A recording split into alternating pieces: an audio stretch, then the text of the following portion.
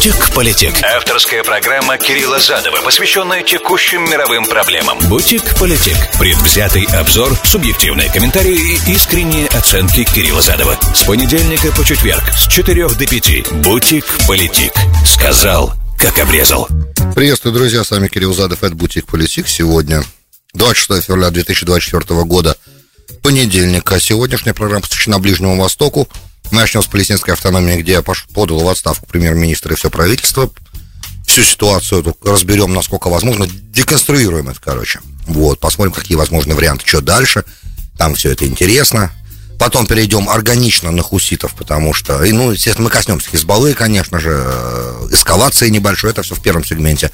Перейдем органично на хуситов, они там сегодня исполнили вообще невероятную вещь, которая за судоходство рамки уже выходит. Вот, поэтому ожидаем там развития большого. Американская пресса пока молчит, но ближневосточная уже вовсю об этом пишет. Это маленькая интрига, расскажу. И Иран в фокусе нашего внимания в последнем сегменте. Интересные цифры опубликовала МАГАТЭ. Вот, и этому тоже будет посвящено достаточно большой, ощутимый сегмент, мы обязаны этому посвятить, потому что это важно. И это подтверждает, мысль, которую ваш покойный слуга раньше высказывал. Такой план. 34746000877, смс-портал прямого эфира, пишите, если хотите. Все те, кто в прямом эфире слушает, смотрит меня. Соответственно, те, кто на Ютубе, это запись, если вы уже это видите, это было вчера, скорее всего. Вот, поэтому подписывайтесь на канал, конечно же, его найти не так сложно. Кирилл Задов наберете и получите канал, там можно комментировать, вступать со мной тоже в интеракцию. Единственное, что отличие — это запись. Там просто ни музыки, ни рекламы, ничего уже нет, просто чистый монолог. Politic. Сказал, как обрезал. Зачитал сейчас Jerusalem Post, простите за эту короткую паузу. Углубился. Бывает, иногда углубляешься и прям не можешь оторваться. Статья, кстати, посвящена тому, как сегодня IDF смог солями, прокоптила солями, так звали командира боевого Хизбаллы, известного на самом деле, который там отвечал за обстрелы. Сегодня ракета в его машину попала, как из того, что я сейчас прочитал, и превратила его в пар. В общем, в любом случае, начнем не с этого. Было подано сегодня по нашему времени очень рано, то есть глубокой ночью, заявление Мухаммада Штае, на стол Аббаса легло. Мухаммад Штае — это премьер-министр Палестинской автономии, достаточно давно уже действующий, кстати. И все его правительство уходит в отставку для того, как он сформулировал это сам, на самом деле, чтобы освободить возможность для формирования правительства технократов нового. И, кстати, сразу скажу, что кандидатом на эту позицию является Мухаммад Мустафа, бывший экономический министр в самом этом же правительстве до этого, и до этого еще он был один из экзекутив World Bank, Мирового Всемирного банка. И, кстати, по плану Аббаса, который уже нарисован по восстановлению Газа, есть такой план. Там будет правительство технократов занимать, там будет полный план реконструкции, и там все, что будет происходить, вот чему я это говорю, почему я вспомнил World Bank, помимо того, что Мухаммад Мустафа занимал там какую-то позицию до того, как он приехал к Штае работать, еще и все, что будет происходить, то есть все деньги, которые будут проходить, не будут проходить, находиться под присмотром World Bank, и аудит будет осуществляться независимой аккаунтинговой фирмой, бухгалтерской фирмой. Что, наверное, хорошо было бы, если бы мы говорили сейчас о каком-то предприятии, которое собирает финансирование, и это Запад, например, где какая-нибудь страна типа Швеции, где все прозрачно, и если что-то, не дай бог, непрозрачно, то идут в тюрьму сразу все. А мы говорим про палестинскую автономию, которая почему-то надеется, видимо, по американскому плану, получить какую-то роль в дальнейшей судьбе Газы, чему, кстати, Нетаньяху до сих пор сильно сопротивляется, но самое главное, эта проблема не в этом. Даже все аналитики сразу сказали, что понятно, отставка правительства — это понятный шаг, это самый простой шаг. Многие авторитарные и тоталитарные арабские лидеры, и абсолютные монархи, когда у них возникают проблемы со своим народом, первым делом начинают жертвовать своими премьер-министрами. Это в Иордании был этот кейс. Такой кейс был и в Тунисе в начале, такой кейс был в начале арабской весны, я имею в виду. Это стандартная процедура. Первым, козлом отпущения становится премьер-министр и его правительства. Но здесь то есть получается, что в результате атаки Хамаса 7 октября в итоге пока теряют позицию лидеры в Иудее и Самарии арабские. Что на самом деле тоже можно засчитать в актив Хамаса, потому что я не был большим другом Хамаса, понятно. И до сих пор, кстати, в руководящем Организации освобождения Палестины, ОП, ПЛО по-английски, Palestine Liberation Organization, то есть Фатах, большая структура, которую сам Аббас тоже представляет, естественно, ее возглавляет. До сих пор Есть такого уровня ребята, которые не хотят ни при каких обстоятельствах, очень синер, на самом деле, занимающие позиции в палестинской автономии, никоим образом не хотят с Хамасом иметь ничего общего по понятным причинам. Да, вопрос не в том, вопрос самый главный остается, он висит. Американский план по реформе палестинской автономии — это очень красиво, как обычно американцы на бумаге бывает. Да, это то, что Блинкен 15 раз уже Аббасу представил этот план. Все время забывают упомянуть, как бы, медиа, что в этом плане самое-то главное, что Аббас уходит в отставку. И пока про отставку Аббаса мы ничего не знаем. И, кстати, отставку Штае Аббас еще пока не утвердил. Ну, утвердит. В этом как бы вся идея, иначе никакая реформа вообще не начинается. Но, опять же, вся эта реформа, это очень artificial, искусственный такой фасад, потому что за этим фасадом ничего же не меняется, если Аббас остается у власти. Дядечке уже очень-очень много лет, если не ошибаюсь, 87, он тяжело, он нездоровый сильный человек. Но самое главное все не это. Это все как бы можно как-то еще. Мугабе правил и больше. И был совсем нездоровым. И это как бы не сильно мешало ему. Ну, наверное, не сильно мешало, учитывая, что там его окружение рано шел, его жена там. Тут немножко другая ситуация. Два момента с американским подходом проблемных момента. Значит, самый главный проблемный момент — это то, что 90% по опросам, да, это Wall Street Journal, я вам не вру сейчас, это вот Wall Street Journal сообщил, что 90% населения Иудеи и Самарии не поддерживают Махмуда Аббаса, в принципе, уже. Это несмотря на то, что 250 тысяч человек работают на палестинскую автономию, на ее институты разные, в Иудее и Самарии, и там, где 250 тысяч, это значит миллион человек, у них же семьи у всех, правильно, и семьи не маленькие, значит, получается, что где-то примерно, да, по скромным оценкам, миллион человек в Иудее и Самарии арабов живет за счет зарплат, которые выписывает палестинская автономия, да, палестинская администрация. И несмотря на это, Аббаса считают коррумпированным 90% населения Иудеи и Самарии, не поддерживают его и хотят его переизбрания, да, чтобы он подал в отставку уже, а он не подает. То есть отставка Штае — это в лучшем случае половина дела. Но это теперь не самое страшное, самое веселое, точнее, начинается дальше. Значит, если все-таки Махмуд Аббас подает в отставку, это может произойти, по идее, должно, да, для того, чтобы, как-то двигаться вперед, потому что вообще палестинская авторити, да, автономия, сама администрация, по мнению Нетаньяху во главе с Аббасом, точно никак не может ситуацию в Газе никак контролировать, да, вообще никак, ни по какому плану, потому что она не может это делать в Иудее и Самарии, как же она может еще добавить газу к себе, да, с еще более проблемную газу. Все-таки Иудея, Самария относительно окей инфраструктура, относительно. Определенный статус-кво, который сложился, который за последний год, конечно, сильно прород, как бы это по-русски сказать. Не проржавел, а немножечко, сильно поменялся, потому что слишком активны стали военные операции. Военная операция не заканчивается в разных городах, и эти заходы армии в деревни и города подконтрольные палестинской автономии, они продолжаются уже с начала прошлого года, на самом деле, и не заканчиваются. Эта операция «Волнорез», она просто плавно переросла в следующий этап, да, после 7 октября, но она же никуда не делась, она идет.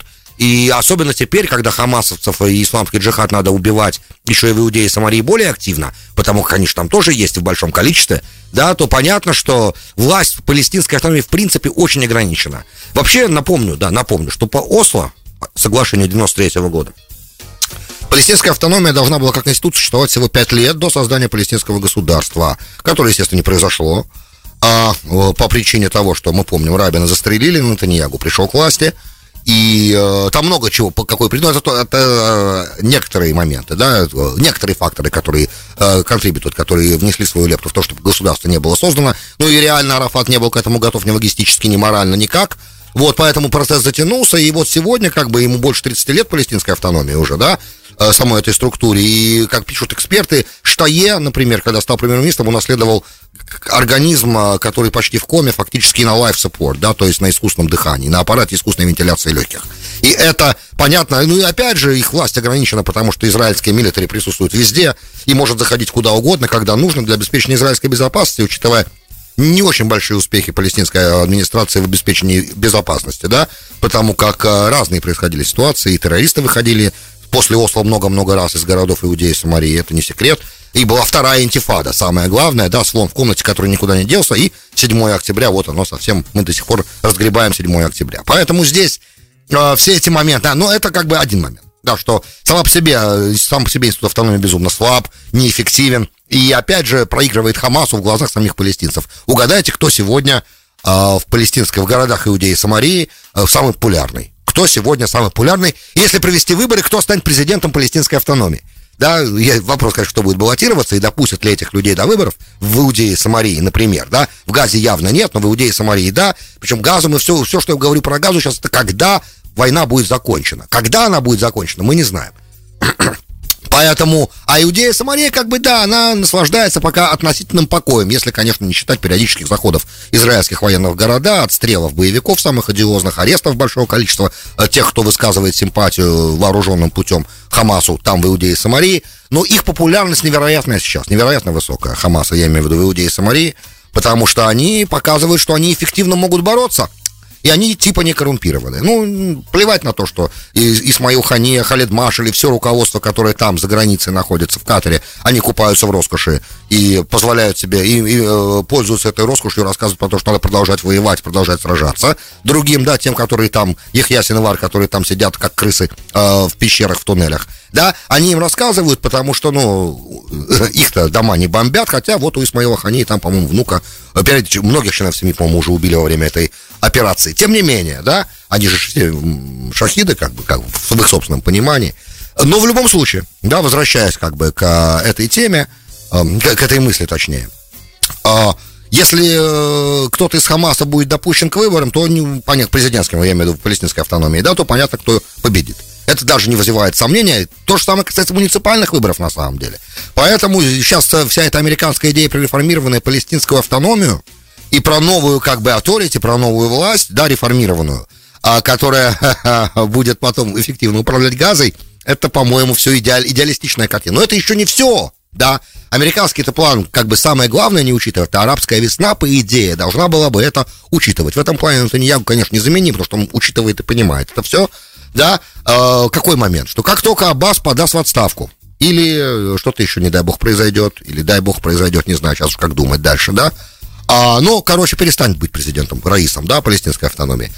Я так понимаю, что американцы не совсем верно оценивают этот переход сам по себе, процесс перехода власти.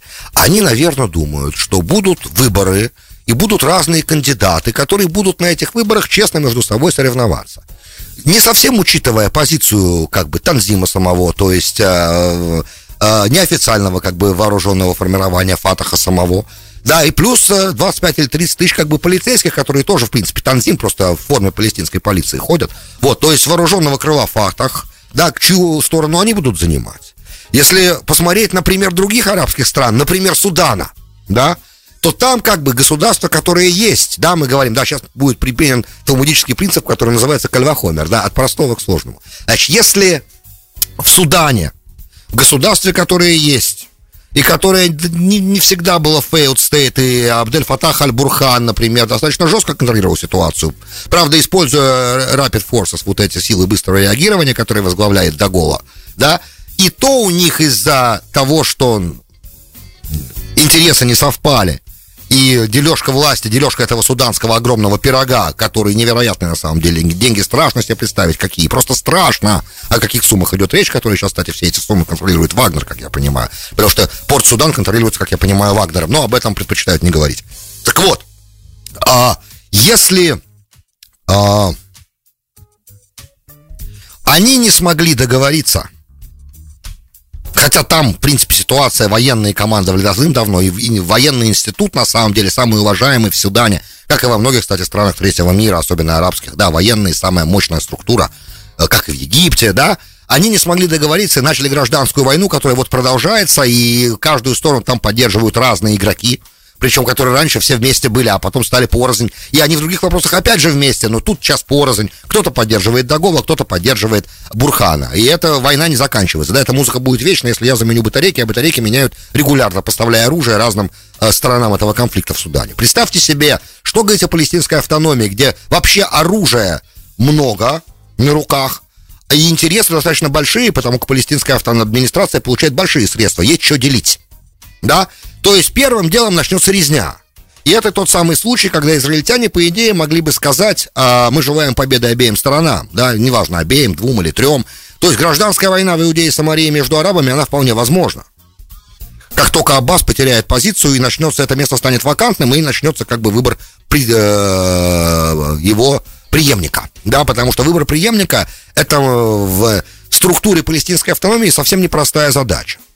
Там с предыдущим моментом перехода власти от Арафата к Аббасу не все понятно, да, есть же разные репорты и разные исследования относительно того, как умирал Ясер Арафат. Я сейчас не хочу этого касаться, да, но есть там разные моменты. И как Махмуд Аббас стал главой палестинской автономии. Тут все тоже непросто.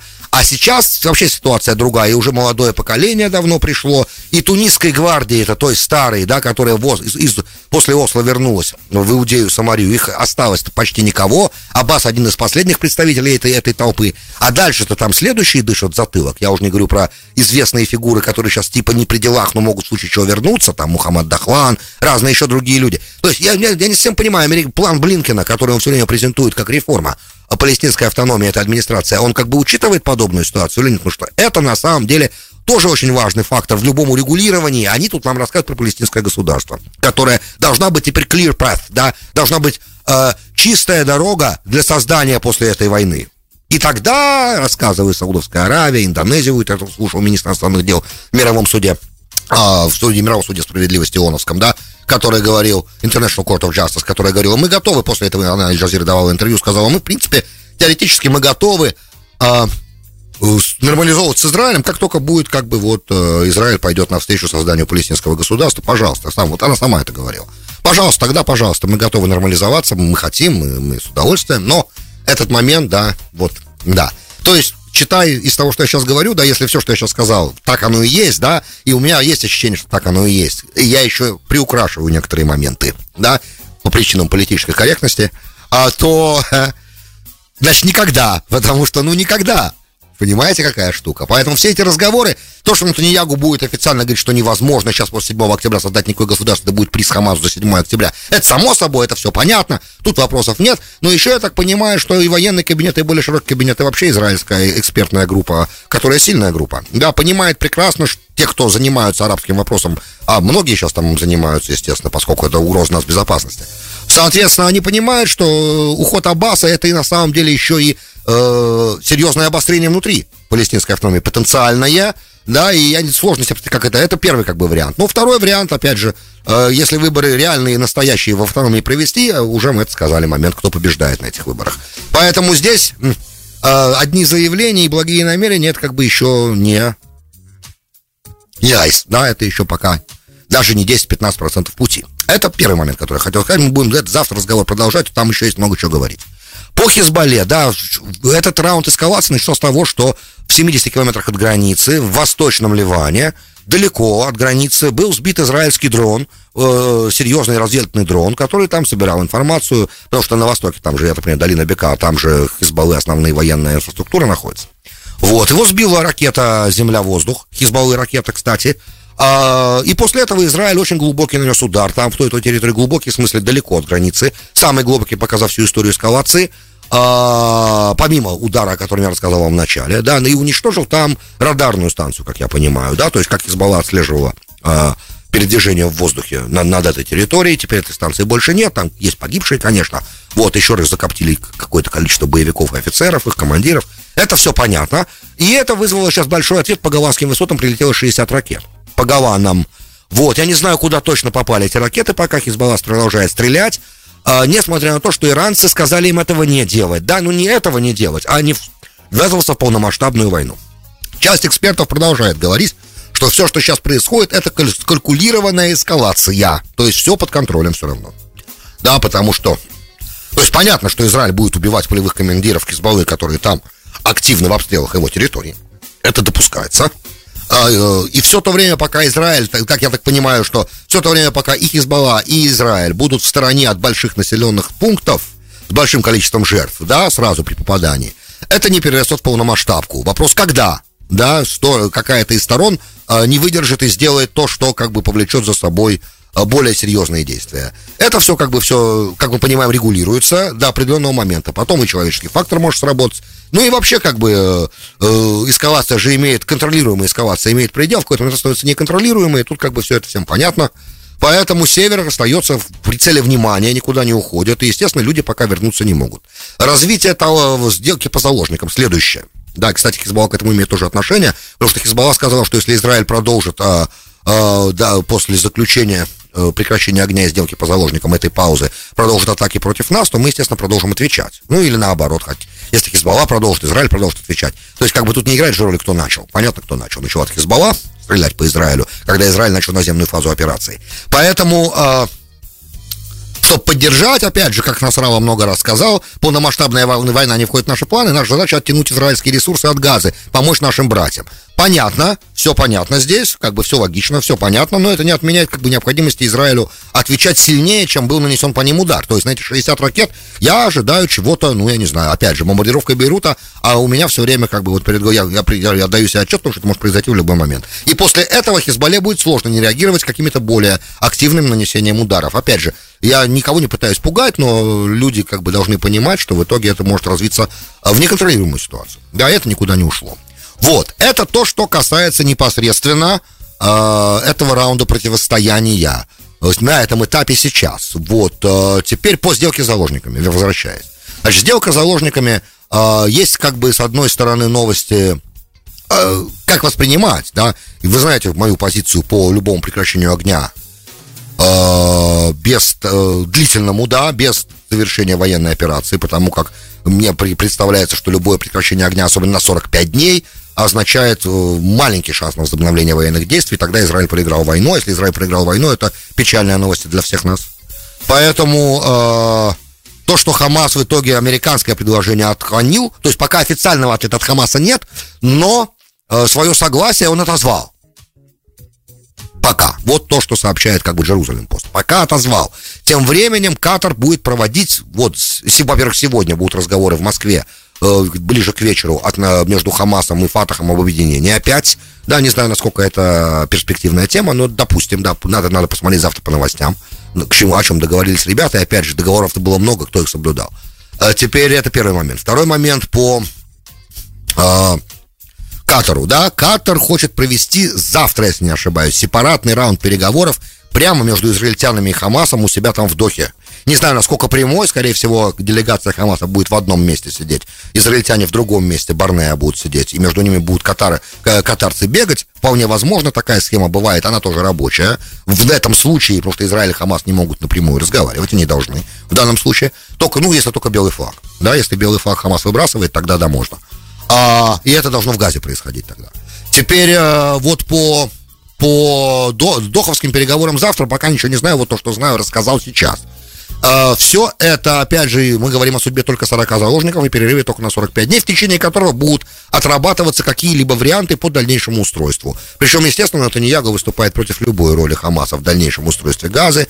А по американском плане какие-то переодетые хамасовцы могут находиться на самом деле в правительстве, или бывшие хамасовцы, могут находиться в этом новой палестинской администрации, теоретически, которая в Рамалле, могут. Это то, что и называется объединением. Но Израилю придется повторить предупреждение, что если какое-то объединение между Хамасом и Фатахом происходит, то Фатах для израильтян станет Хамасом тоже. Это может быть серьезно, друзья. Так что все пока в развитии. Бутик-политик. Сказал, как обрезал. Добро пожаловать в Бутик-политик, часть 2. С вами Кирилл Задов. Друзья, Иран уходит на завтра. Ничего страшного. Это ничего страшного. Оно не поменяется так быстро. А с хуситами ситуация поменяется. Значит, на выходные в смысле США и Великобритания бомбили 18 целей. Опять же, по разным складам оружия, по системам ракетным, которые мы знаем, где через, опять же, США и Великобритания, через наши спутники, через наши дроны разведывательные, через наши разведывательные возможности, да, capabilities, которые у нас не маленькие в Йемене, в принципе, и всегда были, последние, по крайней мере, 10-15 лет были. Теперь... это все, естественно, никак хуситов не отвадило ни от стрельбы по кораблям, которые проходили и до этого субботнего обстрела ответного нашего. И самое главное сегодня пришло, сегодня ребята, я имею в виду хуситы, повредили кабель интернетный, который по дну, я так понимаю, там Красного моря шел, и он соединял интернетный кабель Европу и Азию. Я еще не знаю, какие у этого будут последствия, но вроде бы кабель не операционен сейчас. Вот, они его подцепили, смогли это сделать, подорвать, я так понимаю, как еще это можно сделать. Вот, или там якорем как-то, короче, какая-то глубинная тема. В общем, это уже как бы в ответ на это, ведь по ракетным складам и по разным всяким инфраструктурным хуситским моментам бесполезно ведь стрелять, правда? Это, в принципе, то, что ваш покорный слуга, начиная с ноября, с момента, когда хуситы начали атаковать, да, корабли, говорил. И не только, естественно, я, говорили еще и огромное количество экспертов разных, что вот это все детский сад, на самом деле. Это никоим образом не борьба с сомалийскими пиратами совсем. Это другая история, это не сомалийские пираты, у них другая тактика, у них другая стратегия. И с этим бороться, чтобы бороться с этим, надо будет высаживаться в Йемене. Когда же, наконец, администрация поймет, что хватит ерундой это заниматься, надо уже, озвучивается же периодически, да, разные spokespeople, да, которые разные пресс-секретари разных военных структур, что Великобритания, что США, периодически начинают проговариваться, что, может быть, ответ наш будет большим, серьезным, и в каком-то из этапов, может быть, и какая-то наземная операция, но никто всерьез об этом не говорит, по крайней мере, то есть от Байдена мы пока этого не услышали. А уже давно пришло время, то есть как бы уже вчера должен был он это сказать, но он пока этого не сказал. Чего еще, интересно, ждет наша администрация для того, чтобы начать какие-то более действия такие осмысленные? Потому как, во-первых, под хуситами далеко не вся территория, да. Я, опять же, я не военный эксперт, но я представляю себе, что если, во-первых, порт-то уж давно надо выключить. То есть для начала, опять же, повторю, уже 15 раз это говорю, что для того, чтобы хуситы перестали получить снабжение, нужно сделать всего две вещи. Нужно уничтожить порт Ходейды совсем, и нужно все те взлетные поля, взлетно-посадочные, которые у них есть, разбомбить. Для начала хотя бы, покажите, что вы серьезны. Пострадает множество гражданских. Ребят, тут такая ситуация, как бы. Эти гражданские что-то не особо протестуют про то, что хуситы делают, значит, их все устраивает. Или разве нет? То есть, я не всем понимаю, мы вообще как бы гегемон еще, мы же обязаны обеспечивать свободу судоходства и интернета, свободное течение информации между Европой и Азией. Это разве для биржи не важно? Вот такой вот оптоволоконный кабель там, который по дну идет. Это что ж получается, что Европа данные гонконгской биржи теперь не узнает быстро, да, узнает не быстро? Это не годится все, это все нехорошо. Я еще удивляюсь, что нефть пока держится на 77, на самом деле, при том масштабе противостояния, которое разворачивается сейчас, да, это временная ситуация. Заправляйте баки, друзья мои, это все может стать значительно дороже в ближайшее время, особенно если начнутся какие-то серьезные прям наземные действия, что, в принципе, надо делать уже, пора. И опять же, мы там на Ближнем Востоке большими военными силами давно не воевали, и, в принципе, у нас возможности там уже как-то более серьезно действовать есть. Я не понимаю, что мы стесняемся. Надо как бы... А стратегия выхода очень простая здесь. Как с талибами, в принципе. Только Йемен попроще, наверное, чем Афганистан, да? Режим хуситов должен быть dismantled, да? Он из Саны должен быть убран. Пусть они прячутся в норах, как когда-то начала прятаться Аль-Каида после 3 недель бомбардировок. Пора начинать. И вот тогда мы посмотрим, на самом деле, кто как будет мирных жителей жизни спасать, и кто будет считать, да, и кто будет рассказывать про то, сколько, не слишком ли много убито детей, женщин и так далее, для того, чтобы нейтрализовать хуситов. А хуситы, ребят, это угроза, как мы понимаем, не только для Израиля. И, кстати, почему сам Израиль молчит, я не совсем понимаю. Он зря надеется на американскую тему, потому что Америка пока не решительна, а объявление блокады, а это то, что хуситы эффективно сделали, да, сообщив, что никакой корабль, который в Израиль идет, не может туда прийти. Это блокада. И раз так, это официально, с точки зрения международного права, это объявление войны. Хуситы объявили Израилю войну. А что Израиль, я не понимаю? Что, нечем бомбить, что ли, я не понимаю? Что, кончились? Все закончилось? Сила воли, яйца завершились, осталось только Газа и Хизбалла, а как же хуситы? А что с ними будет? Ребят, тут как бы надо действовать уже даже не смешно. Серьезно. Большое спасибо, что были со мной. С вами был Кирилл Задов. Вы слушали «Бутик Политик». До встречи завтра. «Бутик Политик». Сказал, как обрезал.